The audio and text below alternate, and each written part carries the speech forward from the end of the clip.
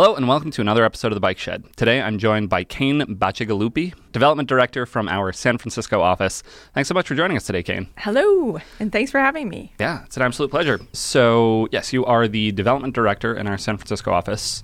You are the Brand new. Yes. How long ago did you join? I think it was 7 weeks ago. 7 weeks. You chose a good time because you happen to be here now in Boston joining us for the Summer Summit.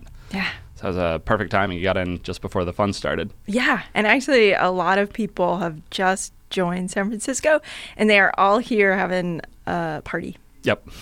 So, an educational party. The best kind of party. Yeah, the geekiest kind of party ever. So this will be interesting to see what the recording sounds like, because as we go on through the afternoon here, people are going to show up around us, around the recording studio, which we're in right now, and have start less to educational party. Parties. Yeah, turn from educational dial up to party. So if some sounds come through, listeners, that's what that is. But we wanted to get in a recording, particularly while you were here in the office, because I think it's nice to actually have the face-to-face. Better audio, yeah. Yeah, all of that.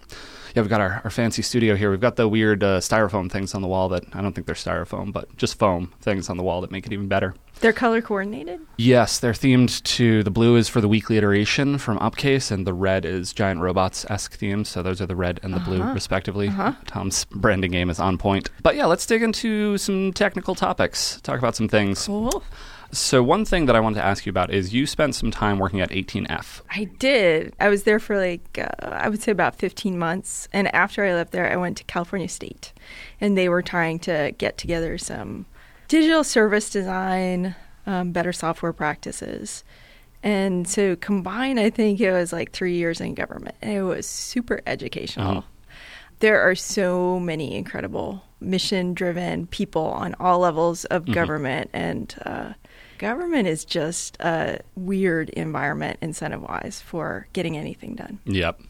So I'm vaguely familiar with 18F, but can you talk a little bit about what it is as an organization and then what particularly you were doing within it? Because I think it's super interesting. So 18F started in the same way that another organization within the federal government did.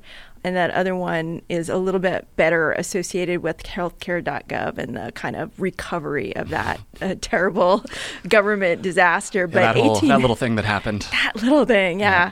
But 18F was actually in with the kind of problem space that healthcare.gov created as well at the same time. And so USDS is under the president, pretty directly under the president, and have been for a long time firefighters, although I think they're switching to a different model now. And so things going wrong like healthcare.gov, they rush in and kind of top-down help manage it. And then 18F had a different business model. And so they are inside the GSA, the General Services Administration, and they have a business strategy where every person is cost recoverable. And that's different from most areas of government. Mostly in government, it's all outgoing and the service is the benefit. But this is a case where the General Services Administration serves other areas of government. And so one of the things that they do is buildings. But this is another area, and it's largely a software consulting business inside the government. Software's like digital buildings, in a manner of speaking. Yeah. Well, it's cost recoverable. And the other thing they do is acquisitions, which is when I got into government, I was like, acquisitions, that sounds incredibly boring, buying things. With software acquisitions in this case? Everything acquisitions. Okay. Yeah, they help a lot with software acquisitions, but there's a whole, it seems like every problem in government falls down to acquisitions and the amazing rigor that is required for that and how it separates the people internally and the end user from any benefit. So it's we've had corruption in the past, add laws, policy, practice in order to prevent that. And all that stuff ends up moving us farther away from a real solution. Your work with 18F then, was your work group acting as a consulting organization within the government? Yeah. Okay. And I was with a group called Strategy. And there were design strategists, there were product strategists, there were business strategists, and I was an engineering strategist. I keep telling myself that I'm just an engineer, but I keep doing product. And so what I mostly did for 9 months of my time there was work with the 2020 census. What sort of work specifically? So at the time, they were doing a big enterprise endeavor, like, because every 10 years, like, it's the perfect waterfall disaster, right? Oh, like, yeah. we've got 10 As years you said to it, figure I heard that 2020, out. and I was like, right, so how far back was it? Oh, Yeah. wait, that's the future. Okay, Yeah. so you're talking about a thing that hasn't happened yet. This is Has not planning and happened. orchestrating, and so, Yeah. So in 2015, which is, when I was at 18F, like, they were like, oh, we've got to get serious because by 2018, this year, it's got to be nailed down in stone. Like, that's the way it works. Nailed and down of course, in stone, which is not how software works, in my understanding, ever. No, but that's how it works in government. It actually, this is a crazy thing. It takes 2 years to deploy even a static web application because of security theater. Many, many checkboxes, many layers of compliance and making sure. And you don't have to actually produce a secure website, but you have to go through that Oddly process. enough, that's not the outcome. Yeah, You just have to it have is all not. the side effects and the artifacts. Documentation up the wazoo. And then you have plausible deniability because you followed all the rules. And so if things go wrong, well, of course, that's a bad outcome, but you don't get moved to Siberia, which Right. is the equivalent of being fired inside the government. Do you mean literally move to Siberia? I like that. I don't know. That's complicated now. So Yeah, that might be complicated. Government Siberia. Yeah, government Siberia. Yeah. I've heard of it. So you enjoyed the time? You were talking about... It was super challenging. Yeah. And I didn't realize, like, how many compromises I was making. Just kind of like, well, this is the best possible outcome, but let's try for this. Okay, that didn't work. Let's try for this. And, like, in the end, I was really looking for really minor achievements. Yeah, and small so, wins where you could find them and collect them. And yeah. at a minimum, I imagine that battle hardened you for coming into the world of consulting with Thoughtbot and everywhere else that you've gone. Like, I was a consultant before, which is why I was, like, kind of ideally positioned for government stuff. And so it's more like back to a saner kind of space where it's like, like Thoughtbot and the branding around Thoughtbot really is a protection, right? Like, we in sales may talk about, like, oh, this is our practice. But ultimately, if somebody doesn't want any testing, in their development world, like, they're not a customer. Mm-hmm. Yeah, we can fire customers. It's very rare, Yeah. but it is a thing that comes up, whereas I imagine that was harder to do, if not impossible, in the 18F situation. It was, but even more than firing, you can choose not to take somebody on or choose not to pursue the ideally sale. the preemptive, proactive solution as opposed to the reactive. Yeah, like, let's end there's a this qualification step, and it's like, do we work together? Are we trying to do the same things? And the internal contract process was so fraught that was not a thing. Although I got to say, I loved the census people, all the census people. And the thing that I can tell you that can give you, like, just a ton of hope is that there are two stellar, like, probably the best development teams I've worked with ever, teams inside of Census that are building homegrown without any product. Like, they're handed, like 300 pages of, like, Word document that makes no sense and making software out of it and caring more about security and best practices and modern technologies than a lot of people that I see in industry. That is surprising and heartening. It is. Unfortunately, I was not able to convince the leadership that was the best solution. So they've been put on the shelf, and maybe they're coming back, and who knows what's going to happen. They went with a $2 billion contract of software that's more or less like Salesforce, drag and drop software. Right. Not going to work. Yep.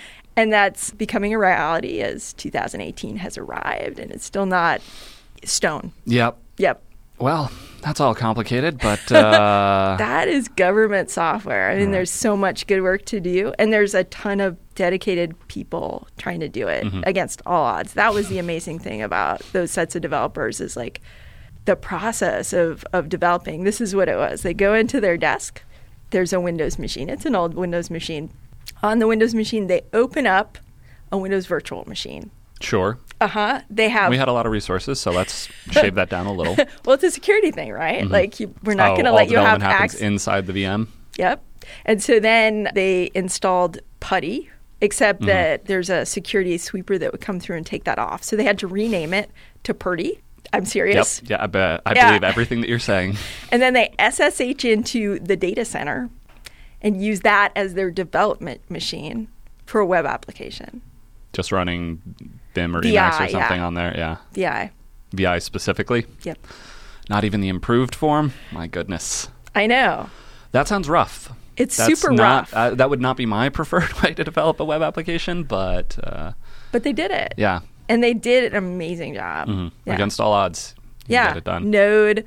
It had Angular on the front end, and this was, 2015, so that was like more of a choice, like the right choice to make. And they were using like a good CSS library to just kind of make things look better than they had in government, like with some interaction pattern. They did a good job with very little help. And in fact, a fair amount of skepticism. An uphill battle that they were able to get there. Yeah. Well, that sounds like a whole adventure. And so now, after that, you went on to... California State. California State. Yeah, and they were thinking... That feels like a different form of government. You would think so. The federal government. But California is like the 6th largest economy in the world, so they are also quite big. They have less bureaucracy, but they're still just the same kind of fear-based incentives, where changing things is a greater risk than leaving things as they are. And that happens all over government. Which is interesting to contrast that with Thoughtbot's strong opinions held loosely. And, we believe there's a good way to build software, but we're always searching for the better way and changing things and changing the tools that we're using in the process and the approach. And it's a pretty stark contrast, I'd say. It's super different. Yeah. It's so great to be back in this world of movement and exploration. For a while, I was a mechanical engineer, and I got to work on a really cool project. I was super lucky. I worked on the biggest particle accelerator in the world, right? Like, how is that not glamorous? That's top tier right there. And it was so slow. And when I was done with that, I was happy to go back to building software. You know what I mean? Because it's there's something about like creating something from nothing that's fabulous, but creating something from nothing quickly and these products of the imagination. Software development, it is awesome. My origin story is also as a mechanical engineer, and I left essentially I actually really enjoyed my work, and there are aspects of it, the physicality, that I still miss to a certain degree. Yeah. But there's something just so interesting and engaging and almost addictive about, like, I go home on the weekend, I have an idea, I open my computer, I smack the keys a bunch, and then it's real. It's actually on the internet. It actually exists. Like I remember the first time I got a web app onto the internet, and I could go from a separate computer, type in a URL, and see the thing that I had made, and I was like, oh, okay, this is a whole thing, right? I remember actually getting a little bit emotional, and I was like, that seems like an odd response, but here we are. But that ability to make without a purchasing team and a requirements and management and all of the things, like, nope, I can just go and do it. And just manufacturing, I mean, that's the thing is, like, I was working on the perfect thing, and so the manufacturing people were in another room, right? It wasn't a long procurement process or anything like that. But it was still so slow. I mean, like, to take apart the Atlas particle accelerator, let's say they blow a fuse, which is unlikely. But to take it apart takes 2 months. Put it back together again, 2 months. Don't blow the fuse then. Yes. Just make the fuses blow. Nope, that's not how fuses work. No, yeah. But yeah, it sounds like we have similar views on what brought us to this world and what keeps us here. Actually, speaking of similar views, there is a tweet that you put out into the world that I thought was really interesting and perhaps would be a good conversation bit here. So reading now, most programmers think the intellectual puzzles are the interesting parts of their work, but I keep enjoying the refactoring and design process around making simple interfaces that change easily. Perfect example. This is Twitter at its best. This is a nice refined. You were constrained to those 140 characters, and you use them. It might have been 280. I don't know, but I think I had 280 and used less than 100. Oh, yeah. Challenge mode. I really like the premise of this, though, and the idea that there's so much focus on making something work. And I see a lot of pull requests that come in on different projects, and it's like, all right, here it is. It does the thing. I'm like, oh, that's interesting, but it's very hard to read. It doesn't say what it does. Yeah. It tells the machine what to do, but it doesn't tell me, the reader, what that thing does. Well, I think that, one of the things I love about Thoughtbot is, like, we don't just talk about testing. We talk about test-driven development as a, like, mandate for projects. And the thing about test-driven development is you're starting with the interface and moving backwards to the implementation. And that's a very cool way of creating something that's easy to use and super testable. And if it's easy to use and testable, it's very composable. Like, you can rearrange, like, where the authentication happens because you just pull it out of the front and put it in the back, or, But that tweet came about when I was working with somebody who was just obsessed with like, but what's this difference algorithm going to look like? And I'm like, who cares? Like, difference algorithms have been solved, right? As long as it's hidden in a module called difference algorithm and we can change it in the future, I honestly don't care. It could be picks the first one to start because then we have code and then it works and then we can iterate and put it in front of people. Yep. Thing.diff. You know, that's all I care about. What it does, we can just write some tests and change it over and over again. But I think that people that are really hardcore engineering people think that's the important part. Yes. And I disagree. I think that that's a solved problem. Mm-hmm. It's more of the plumbing and the connecting of the pieces. And granted, we're constantly standing on the shoulders of so many different projects and just combining those pieces. Like Rails, it turns out it gives you a lot. There's a lot of stuff there, so you don't have to write that anymore. And you can focus on the product and really have that be the core idea. Yeah. But even beyond the kind of product level, like the interfaces of all your little classes and modules and things, like that's the kind of more interesting part. Like I had a conversation with Sarah May once where she was like, I don't even like doing Rails new. Like until 6 months, I'm not interested in the project. And there's like a kind of truth to that because like until then, like all your assumptions are kind of not validated and the product hasn't shifted away from the code. Like all those assumptions that you made about like how things are going to work haven't like diverged from how people are actually using it and how the business people are using it. But at that 6 month point, there starts to be this tension and this buildup of debt and weirdness. And then the question is, what do you do with that? And how do you pay down the chaos that keeps coming? How do you pay down the chaos? Yeah, I find myself, the further along I go in all of this, the thing that attracts me is the ability to change. And like I've been spending a lot of time with strong type systems because the idea of this compiler that's watching over my shoulder and checking my math and just making sure that like, does the equation still balance? I don't want to do that. I want to think at the higher level. I want to think about the words and the human stuff. And then let the computer, which is good at the math stuff, do the math stuff and keep me honest and aid me in that refactoring. That's interesting. Like, I think I was writing my Ruby and JavaScript as though it was statically typed. Like, it always returned the same kind of thing. Like a null pattern object instead of like nil or undefined. And so I've been doing more compiled code in the last like couple of years, and I haven't seen any difference in the way that I'm coding or any real benefit. What sort of compiled languages are you working in? I have been working in Java and Elixir. I mean, Java not here, but Elixir here and Java and other stuff. I also like did a little bit of work on COBOL. Okay, sure. Government, you can't avoid it. Well, you could. I've been lucky in that my experience with compilers is largely other languages. So none of those. But the ones that I have worked with are Scala, Haskell, and TypeScript specifically. And each of them have a strong type system as part of it, as well as the whole compilation process. Whereas my understanding, and I've done very little Java, but I've seen it, and I think this may also be more of a historical thing, but you're sort of fighting the compiler. You're like, it's not, no one would think of the Java compiler as their friend. Whereas in each of the languages that I've worked with, the compiler is absolutely, and Elm is actually the other one, Elm being the friendliest of the friends. Interesting. Elm particularly writes you a little book. It's like, hey, friend, how's it going? So the math doesn't quite line up. Let me talk to you about it. You wrote this, but actually the record doesn't have that. They do have this other one, though, that's really close. I think you mean that. And it's actually written with a personification and little things like that. The other three are a little more scientific, if you will, a little more terse, a little less personality. But they all feel like they're almost like a pair. So it's someone watching over your shoulder and being like, oh, you missed that right over there. You should go check on that. And it's very, very helpful and sort of guides me in refactorings. And then I found myself coming back to Ruby, and I'm like, I love you, Ruby. The interfaces and the classes that I can build in Ruby still are the most...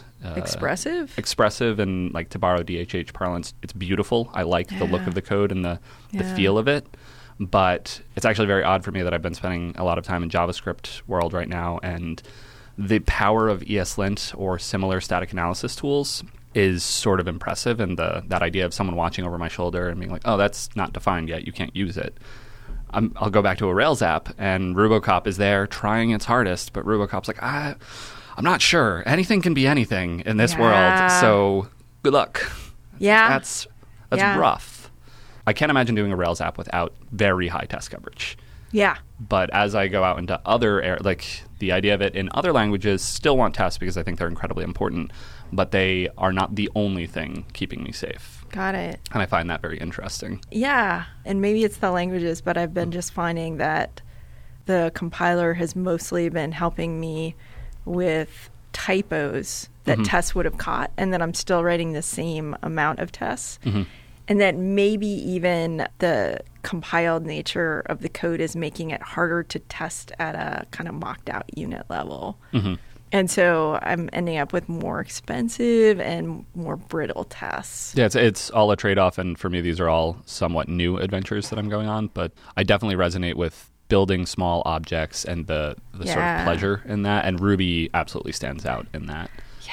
Ruby's, it's a wonderful little language. There is a conversation that I was having with someone earlier this week about the uniform access principle. I don't know that one. I'm going to butcher this now. Okay. Here we go. I'll put the Wikipedia article in the show notes so that people can learn the real thing. But my understanding of it is we want to write our code in such a way that the nature of the data interaction is hidden. That's basically an implementation detail. So a specific example of this would be instead of within a class directly referencing instance variables, we use attr_reader, which essentially defines a method for us, and then we're interacting with a method. But if we consistently do this, then everywhere throughout our code, everything is the same. It's all method calls. There's well, in this case, I'm actually directly accessing a variable that I know to exist. I'm calling a method. And so if later we want to change the implementation of that method to memoize or cache the value, or to actually change what the underlying stored data is, and now we're reading a permutation of that data rather than the original shape that it was in, we allow ourselves that freedom by having this uniform access.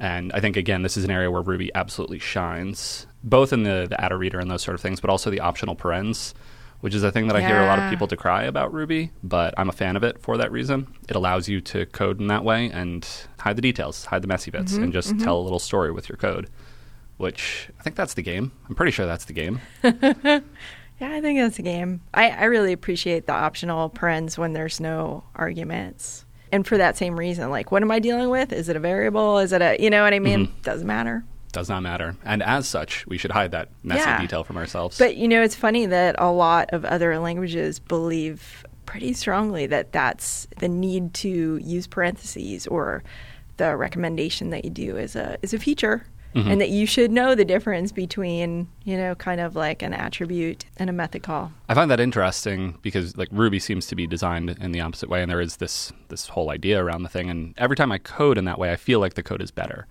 Whenever I can hide implementation details, I almost always feel better about that. Yes. Yes. Just chase them down, find them, hide them in the messy corners. I've noticed a pattern in a lot of the code that I've been writing with single class methods as the entry point, lots of like service objects that I'm writing. And then the service, that class method just delegates to initialize and then calls the same instance method. Yeah. And I have done that a fair amount too. And it is pretty powerful. The interesting thing, this is one of those cases where the tests really like that, because then it's very easy to mock or stub out like, okay, and I know I'm going to collaborate with this other class, and it's got this nice class method that's the interface entirely. Yeah.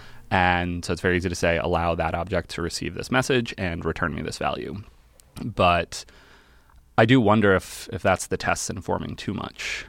I still like it in the code too, so I think it's good overall. But well, I always, for tests, I just think about things in terms of like, you want lots and lots of unit tests, and that means you're mocking out some element of the world. But if you don't have like an integration test, or, all the way up on the top of that, testing pyramid, the acceptance tests, then you have no idea if the plumbing is connected correctly. And so you need some amount of that. Like, this group of objects works together in this way, and I've proven it by like running through it. The like testing pyramid, I always look at it, I'm like, I feel like it's a little small on the top. Because at the end of the day, those are the tests that really tell me if I'm safe to deploy to production. No, like not for me. Like I'm totally with that. But you have to like totally buff out like that lower level. Like every time you have an if statement, you just like fluff up your universe of unit testing and go crazy, right? Every bit of logic like down there tested, and then I've had it be like enough that I just mostly don't end up with bugs. I find that I really enjoy the process. Like, test-driven development at the unit level is a very positive experience in my mind, and that took a while to get to. Yeah. I feel like there's a lot of, we talk about test-driven development, there's judgment and there's sort of judgment feels like the best word that I'm going to come up with here. You should be doing this, and if you are not doing this, and you are bad and wrong. But if we're being honest, it's hard. It is hard. You have to know that much better what you're doing in order to be able to test drive it. And it's one of the things I end up working with junior folks a lot on that, and going through the process and showing, like, okay, so now we have an implementation, but guess what? We can throw it away and we can write it again.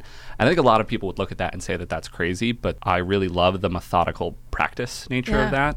Like, there's a lot of thinking that happens, and then when code needs to enter my system, the way that happens is through the workflow of TDD and through the tiny little cycles and I was actually just reading a blog post last night that was excellent, but it was talking about a lot of the niceties of test-driven development, and he referenced the idea of calling your shot. So, like in a sports sort of context, calling your shot, saying where it's going to go, the same sort of thing in testing. Okay, I've written the test, I'm going to run it, it's going to fail. And it's going to fail for this reason. And so not even necessarily saying it out loud, but saying it, running the test, and immediately getting feedback on a particular thing that you have said to be true in your head. Yep. I absolutely love that idea. I find myself doing that a lot with junior developers. I'll be like, all right, what do you think is going to happen? I'm like, I don't know. Run the test. It's like, no. We have to decide beforehand because we have to know if we're right. We have to know if our model of the world is correct. And yeah, I absolutely love that idea and that phrase now. I'm glad that I have a phrase for this thing because it's calling something the that I've thought about. Yeah. That happens in pool too, right? Yep. Where you choose like, it's going to go in that hole. Yep. And when you do it, you're all the better. In fact, I think it's like required. I don't know. I played think with a lot of it's different required. variations of pool rules, and most of the times, like, I don't know, went in, that seemed good. But I'm not a professional pool player. Yeah, I've been doing that with like group of people that's never done. When they hear test-driven development, they mean like, oh, we got to do more testing. Yes. And so like slowing everybody down, like, or one-on-one people in pairs down and just being like, no, don't write that code yet. We don't have a test for that. And they're like, that's too much. And it's like, well, you liked it. You should put a test on it. Congratulations. We just named the episode. Fantastic. Yeah, there is that distinction between like testing is very important. Testing to prevent regressions and constrain the system. But test-driven development is a practice. It's a very... It's almost religious, right? It is. That's like, it is. Which gets into the judgment and the does. pride and, the things that people have about it. Yeah. And, the other thing about like religious stuff though is it is a practice, right? Like they're very observant and modest people too. Yep. There's the aspects of ritual and consistency, but ritual and consistency allow you to not think sometimes. How do I do this? I show up, I think about the way the world should be, I write a test that constrains the world to be that way, and then I follow the errors and do what they say. And the thing, though, that I just really love, and I'm not sure, like we're doing like a lot of CRUD stuff with this particular team, and it just doesn't shine as much like the simplicity of like solutions that you can get to with TDD, like, because when you're thinking about back to those crazy algorithms, like, oh my God, but this crazy thing might happen and that crazy thing. And like, then it becomes this nasty if else conditional thing. And when you just say like, okay, we're going to take each of these things I'm worried about one step at a time. Yep. And you'll find that there's like edge cases that you write a test and it's already passing. And you don't need all that crazy stuff. And in fact, probably that stuff had bugs in it. Probably. That's where the bugs hide. Yeah. This is true. The other aspect of TDD that is probably the most enjoyable aspect for me is when I'm done with a certain round of, okay, I've got my red, I've got my green, then I get to refactor. Yes. And when I feel confident in the tests and the sufficient coverage that it's saying everything that this class needs to do and testing that very rapidly, then I just go nuts. And I go like, oh, what about this? Could I do this? Oh, what if I extracted that out? Does this work? Oh, that works. This is great. This is a better version of the code. I'm so happy now. Yeah. And I get to spend the time to make the small interfaces, make the code say in words what I would say to another human to describe what each little piece does. Yeah. Yeah, it's fun. It is TDD is fun. It's so fun. It's hard, too. Let's be clear. Yeah, it is. And when you're kind of implementing tests via TDD on a bunch of code that's gotten out of control, doesn't have enough tests, like the product's out of control, everything's out of control about it, that's hard because it really is a chicken and egg problem, right? Yep. Like, how do you get a test around something that's kind of untestable so that you can refactor it? Yep. My approach is always to start very far away, like write a test that I think is doing what the right thing, delete some code, see if it fails. Yep. And then go, okay, something is tested, and then go from there. Like, can I extract this whole blob of code somewhere else where I can move the test and dig in a little bit deeper, just like taking apart the ball of mud. Taking apart the ball of mud. I don't know if your approach is similar, but in those cases, almost always what I'll do is start from the outside, start with the big Happy Path feature spec that says like, well, so we're a widget selling company. So as a user, I can show up, put a widget in my cart, buy a widget, get an email. Okay. Now we've constrained the system on the outermost layer and keep drilling in and keep trying to like wrap a smaller test around a smaller piece. But it's tedious. Tedious. TDD. Well, actually, at that point, it's really not TDD because you're just trying to get coverage so that you can refactor without. Trying to get to the land of blue, as it were. But eventually, someday, then you maybe lay the foundation for it. I assume you've seen Katrina Owen's therapeutic refactoring. Yeah. A lot of what I think in this space comes from that talk, which is one of the few talks that I've actually watched more than once, where like I think she tells a very important story and a very like provides actionable advice throughout it, but it also is one of the best performed conference talks that I've seen. And it's just like, it's therapeutic. Makes you feel good. Yeah, it's a therapeutic talk as well. A therapeutic topic. And like, let's take messy things and make them cleaner and make them more understandable and more manageable. And without risk, with all this security. Like, I think when I really like play up my refactoring TDD game, the thing that I love is like radically reorganizing code while the tests pass with every step. Yes. And that is so hard that most developers I work with just don't want to even tackle it, especially when you're moving state, you know? Yep. And the state is connected and you're moving state from here to there. It's a super hard thing to move that gracefully. Yep. But it's been an interesting pattern for me on the super micro level because it mirrors the macro of a strangler pattern on a big decaying system. Strangler pattern? Yeah. You will have to explain this now. So the strangler pattern is, oh no, this thing is out of control, and kind of on a product level, though I've heard it mostly talked about by engineers, but on a product level, we're going to pick pieces of it that are isolatable off and like build things on the side and move over to that as quickly as possible. Now, if you have like a gigantic database, that's super hard because all the data is connected, right? Joins and all this kind of stuff. And so like in practice, it's the reason it feels like that state moving problem on the micro level is you kind of move over your read operations first. And so in the case of most application, there's reports and, like other kind of view only information, and you can move that over, and then you're exercising your new app. You create some kind of what I call a front door, although other people call it lots of things. It can be like a routing system in your servers, or it can be a navigation so that you control like the entire messy world and can separate people and move them to the right place. And then you just start moving over more and more stuff. As soon as you start like mutating data, you really have to grab like the whole chunk of it and like rip it out. But it's called the strangler pattern. And there is writing about it. Like, I think Fowler I was hoping we could provide a link to that and not just the phrase. Yeah, Martin Fowler wrote about it, and I think some other people did too. Like, when I was at 18F, there were a lot of, like, kind of business people that had maybe a one-night affair with a Rails app, and they were like, I can solve anything. And so at some point, people came up with the concept just inside of 18F of encasement, which they thought was like the strangler pattern. They were like, APIs will solve everything. So let's take our terrible database. We'll put an API around it. We'll have the old apps talk to the API. We'll have the new apps talk to the API. And then change up the stuff underneath. Yeah. Right. Super not as effective as the strangler pattern. Mostly because if you have technical debt, it goes all the way into the data. Yep. Absolutely. Like you can foreign key constraint yourself to death really fast. And then, like you've got to inject. I think I've seen the opposite most of the time, which is lack of foreign key constraint yourself to death. And everything's like, well, that relationship doesn't exist. We deleted that a while ago. But interesting to hear the other side of that. Oh, yeah.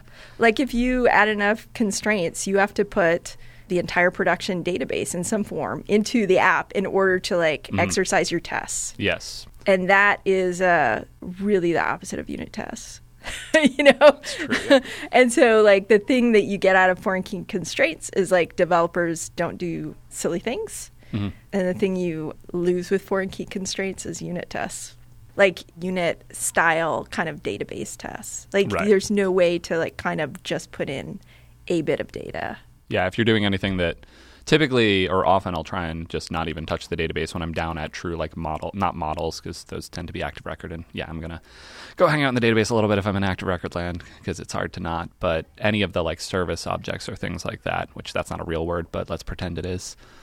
Long history of the word service object being talked about on this podcast, which is fun, and attempts to define it. But anything like that, the workers and the service objects and query objects and any of those other Ruby, types. And they can be like super unit tested. But if you're trying to encase a database and you're trying to write unit tests for your API or unit-ish tests, right, like at the database level and down, because those really aren't unit tests. But anyways, you need like some sense of like what's happening in that terrible like query land, and am I using it right given that it is its own disaster? Like there's just no way. Those foreign key constraints are the death of many every encasement that I've tried to do. And it wasn't even a good idea. I mean, like the Strangler pattern is really good because it's top down, right? Like it's at the product level down that you're like switching things over. And that keeps you focused on user and value as opposed to like massive technology switches, which government loves to do. But don't necessarily impact the end user of the product. Not in a good way. Much. Yeah.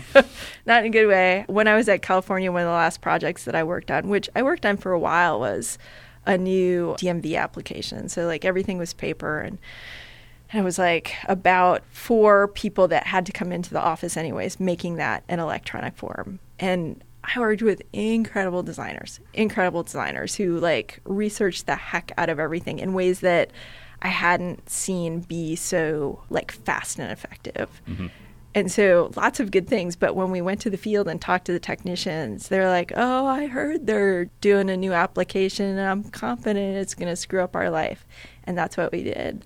You know, like it was a very polished application for the end user. Like my wife went in and, you know, filled out the application. She was like, it was great. But, oh, my God, I was at the office with an appointment for 4 hours because they shuttled me here and there and everywhere. And the designers also told them that that was going to happen. They needed to address this other thing. But that is the government pattern, right? It's like we make things worse. IT makes things worse. And IT is also just a funky phrase. Rough. I wish I had any sort of adage or follow-up to that. But no, that sounds accurate and rough. Yeah, I would like it to be different. And, you know, the good thing I can say is like the amazing designers at 18F and also at California are still involved in civic tech. That's so good. they're doing stuff. They're doing it mostly from like industry and vendors, which is a little bit of a safer place with a little bit more power. But they're still there. So there's hope. There is hope. Yeah. A glimmer of hope. Well, Kane, I think hope is probably a perfect note on which to end this. So thank you so much for joining us. Yeah, absolutely. Show notes for this episode can be found at bikeshed.fm/169. If you've enjoyed this episode or any of the others, you can leave us a rating or review on iTunes or share it on Twitter. And if you have any feedback for this or any of the other episodes, you can reach us at @_bikeshed on Twitter or hosts@bikeshed.fm via email. Thanks so much for listening, and we'll see you on the next Bike Shed.